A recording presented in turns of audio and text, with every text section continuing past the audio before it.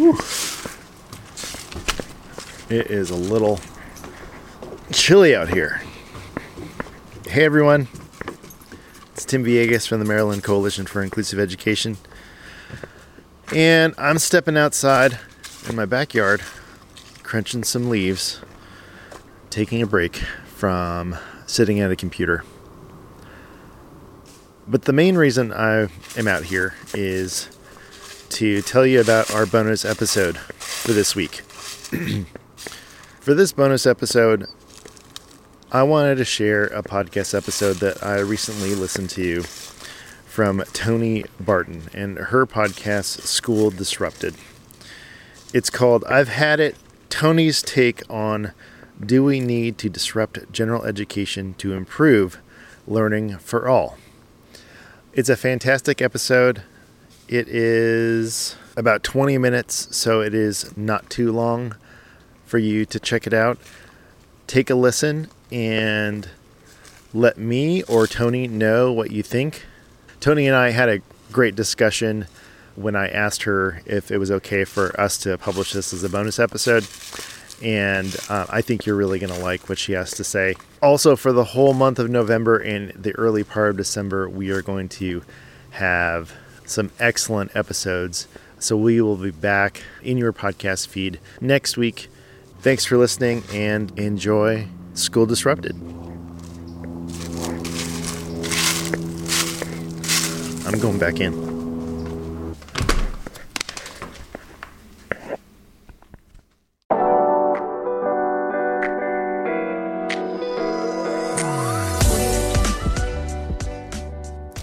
Welcome to this week's episode of School Disrupted. The title of this podcast is School Disrupted for a reason. I want to have conversations that push people's thinking and that help people know what change to enact. Unfortunately, in some of the conversations I've had so far, people were still afraid to say the thing that needed to be said. So I'm going to say them here in this series called I've Had It, Toni's Takeaways. Here, I will loudly share the hard truths that were under the surface of my conversations from previous interviews and highlight the most essential takeaways. This podcast is intended to feel like a slap in the face, but I'm also going to give you concrete things that you can do to be a part of the solution. Because while we know people are working really hard and in many places we've made a lot of progress, we have not made enough progress. This series is inspired by the I've Had It podcast, so thank you to the ladies who host that show, and go ahead and grab your pen and paper and get ready to take notes. So today's I've Had It episode is titled Toni's Truths, My Takeaways from the episode, Why Do We Need to Disrupt General Education to Improve Learning for All? I want to start us off with this thought. If we fixed general education classrooms, we would not need special education. That quote are some wise words from a woman by the name of Marty Micknacht, who recently received an award for being an educational visionary, particularly for her work in special education. I heard those words from her at an award ceremony that I attended earlier this year, and they really, really stuck with me. And I've come to this place where I really think that those are words that I would literally die on the cross for.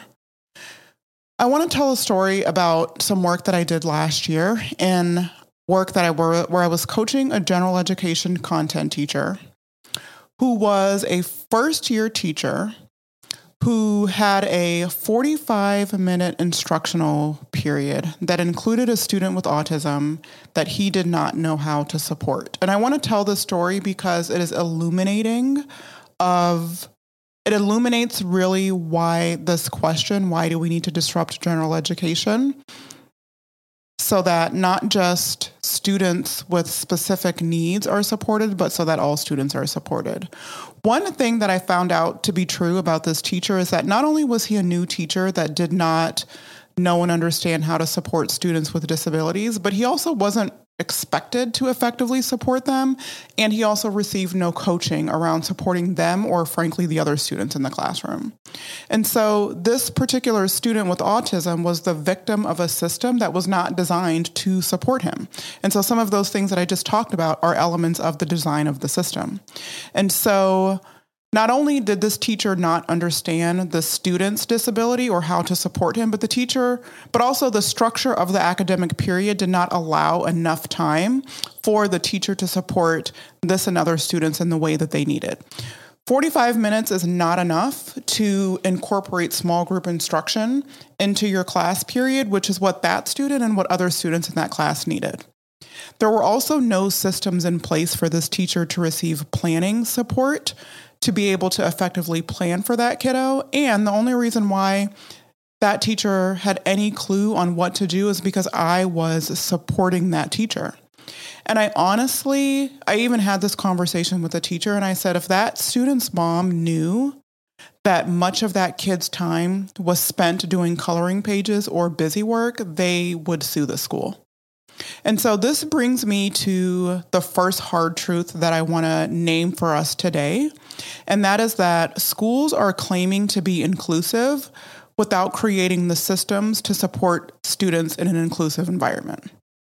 And there are a lot of reasons for this. One of those reasons is that I know there are no accountability systems, and there's no accountability at multiple levels, from the teacher level all the way up to the school leader. And no one is regularly having the conversation with educators in the classroom or even with school leaders, if you're a principal manager and leaders that you coach, and simply asking the question, are the kids all right? That's one of the things that I've heard quite a bit in the past several years when we're thinking about kids in school, is this question of, or even the statement of, the kids are not all right. And asking that question, are the kids all right? Well, the kids in that class were not all right. That kid was not all right. Number 2, educators don't know what to do because teacher and leader prep is not across the board preparing them on how do I design a school or a classroom that supports difference in the classroom, or a notion that you'll hear me talk about, and you will hear me call it learner variability. And then thirdly, we have a teacher crisis. We have a really, really big teacher crisis, and we're putting new teachers in classrooms that lack skills, lack education related to teaching in any way, and in some cases lack education at all. And that's not working because those teachers aren't being supported. Those teachers are, in many cases, just serving as placeholders or babysitters. And in terms of this particular teacher, there was enough time for the team at this school to put systems in place to support that teacher, such as time built into the schedule where that teacher is co-planning with the special education team and or the instructional coach every single week. And that should have been built into the schedule, but it wasn't, because we're okay with students with a disability floundering and failing in our schools, and that is normalized. There is a study that the Brookings Institution did where they talked about how schools with very high quality general education programs can boost achievement for students with disabilities, period. And they talked about how it is critical to strengthen the general education supports as a part of setting high academic expectations for students with disabilities. But again, this is a blurb that just existed in this study, but we are not seeing schools across the board do the work of making this happen. And so that brings me to hard truth number 2. And that is, students with disabilities can access and reach grade level standards if they have the appropriate support. And what is currently happening is that the supports we are providing are insufficient at best because they are not going far enough to address what is happening in the regular classroom with the general education teacher.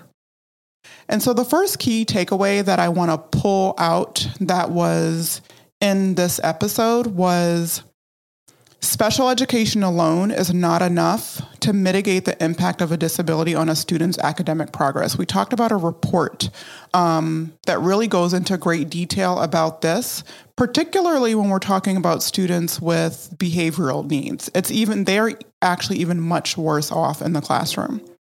And so to respond to this, in addition to providing high quality special education services, we have to reimagine our approach to general education. And so one way that we can think about doing that is thinking about how we assign and utilize teachers. And if we do that in a way where teachers' strengths are aligned with students' needs, we can really create a different experience for students in the classroom. So for example, there's a school that I've had the opportunity to work with and visit many, many times, and it's Bushwick Elementary School in New York City. In 2019, they were recognized as a Blue Ribbon school, and specifically they were recognized for their work in serving high needs populations. And so what they did was they reorganized their teaching staff so that their best literacy teacher was actually shifted from the general education classroom to be the intervention teacher supporting both special education students and other students who needed a reading intervention. This was not an easy conversation with this teacher who needed to make that shift, but that leadership team was committed to their students who had significant needs and knew that this was going to be best for those students.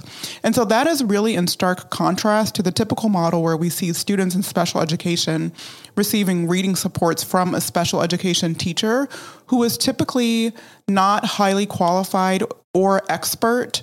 And when I say not highly qualified, I don't mean that they're not a highly qualified special education teacher. I specifically mean that they are not expert in literacy or expert in math. I've heard many people try to argue with me and make the argument that, well, why would I put my best literacy teacher with just such a small percentage of students when I can leverage her skills with a larger percentage of students? And so my response to that is, well, what you can do is you can create a model where your teachers who are not necessarily experts are receiving targeted coaching and supports to build their expertise while they are working with students who need a lower level of support as opposed to the inverse. So if you're going to do that, you need to create a system where you're building people's skills. There is a program called the Next Education Workforce at Arizona State University, and they're doing some really great work working with schools to help them rethink how they're using educators and assigning them so that their strengths are leveraged and used strategically. So I encourage you to go to their website and look up the work that they're doing, because they're doing some really progressive work and thinking about using teachers in a smarter way, not just for the benefit of the students, but also to support this crisis that we have in terms of educator burnout and educator shortages. So let's now jump into key takeaway number 2. One of the other key takeaways from this episode was that reimagining general education also means rethinking educator preparation at all levels, and rethinking not just leadership prep, so if you're getting a master's in educational leadership, but also leadership professional development and professional learning. Schools spend across the board millions of dollars on professional development for teachers and for school leaders. But specifically, there are many programs that I have had the opportunity to work with that support school leaders. And some of those programs that people are familiar with are New Leaders for New Schools is one. That is a program where educators can transition into school leadership, and they go through a couple of years where they're learning how to become a school leader, and then they are typically placed into sort of like an internship, so to speak, or a residency in a school, and then they become a school principal, usually in very high need schools. There is another program, BES, formerly Building Excellent Schools, where teachers with as little as 2 years of teaching experience can apply to enter into this program, where they have the opportunity to open a charter school. And again, typically opening schools in some of the highest needs areas.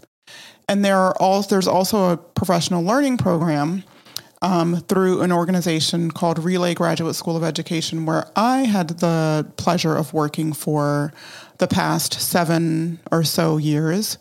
And those programs all support leaders in some kind of a way, whether it's training and placing leaders into existing schools, whether it's training and placing leaders and setting them up to open a new school, or whether it is simply a professional development program. And none of those programs that I just named are inclusive or equity-centered by design. And again, when I say equity-centered, I'm not talking just about equity in terms of race and culture, but I'm also talking about equity in terms of disability. Again, in my last the couple of episodes ago, I really pushed us to think about, you can't be talking about anti-racism if you're not also talking about anti-ableism. And we know across the field that those and other programs were not designed with anti-ableism at the center, and many of them not even with anti-racism at the center, but we're placing them in the highest needs areas that need folks who are really committed to those two things. And so those type of programs are not going to be equity centered until they integrate inclusive practices into the entirety of their programmatic design and not treat special education content as a one-off or as an optional training session. Here's an example. I founded the Inclusive Schools Leadership Institute at Relay Graduate School of Education on the leadership programs team that housed the National Principals Fellowship, the National Principal Supervisor Fellowship, and another program called the Leverage Leadership Institute, along with some other local master's and principal certification programs. And the second year that I founded that program, the Inclusive Schools Leadership Institute, the National Principals and Principal Supervisor program decided to incorporate a series of electives that leaders in those programs could sign up for in addition to their core training content. And that was a class called Inclusive School Culture. And that was their only session out of a year-long program where they learned about inclusive practices and what it means to actually what the definition of an inclusive school is and what the criteria and indicators for that are. It was a 4-hour class that was optional. And I'll never forget that during that session, one of the leaders of one of the most well-known charter networks came up to me and said, why am I just now? So there were some case studies that I shared in that school and during that session. And one of the case studies was actually about a school in the network that leader worked in. And he came up to me and he said, number one, why is this the first time that I am ever hearing about the work that is happening at a school in my network? And it is profoundly excellent work that I should be learning from and modeling my leadership practices after. And he also said, why is this class optional? And why isn't everyone in this entire program required to take this class? And I didn't have an answer for him. And that's not okay.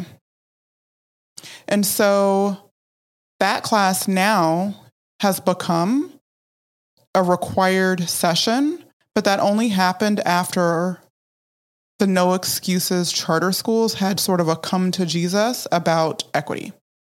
And so something happened to push them towards integrating that one session into their program. But again, it's still only one class. And there is still a ton of work to be done. It has to be integrated into all of the content that we put in front of leaders. Otherwise, they're going to continue to see inclusive practices as an add-on or as optional because we're designing our programs like that, like they are. And here's the thing. And what we know to be especially true now and today is that leaders and teachers are really feeling burnt out and they are leaving the profession in droves, unlike what we have seen in a really, really, really long time. And so they don't have the capacity or the interest in signing up for an extra program or an extra learning experience after they've already participated in some other program. And why should they? If we were inclusive on the front end, then we wouldn't have to be inclusive on the back end. Well, I'm going to leave it here. Today, we sort of unpacked and unearthed two hard-hitting truths. One, we must start at the beginning of the educator's journey and integrate a focus on inclusivity at the core of educator development programs, both on the leader side and the teacher side. And secondly, we will never truly improve special education if we don't reimagine general education. Thank you for listening. As always, I push you to remember, we must embrace disruption and rethink design, because if it doesn't work for none, it works for none. Thank you for listening. Please make sure to follow and subscribe to this podcast on Apple or Spotify or wherever you get your podcasts.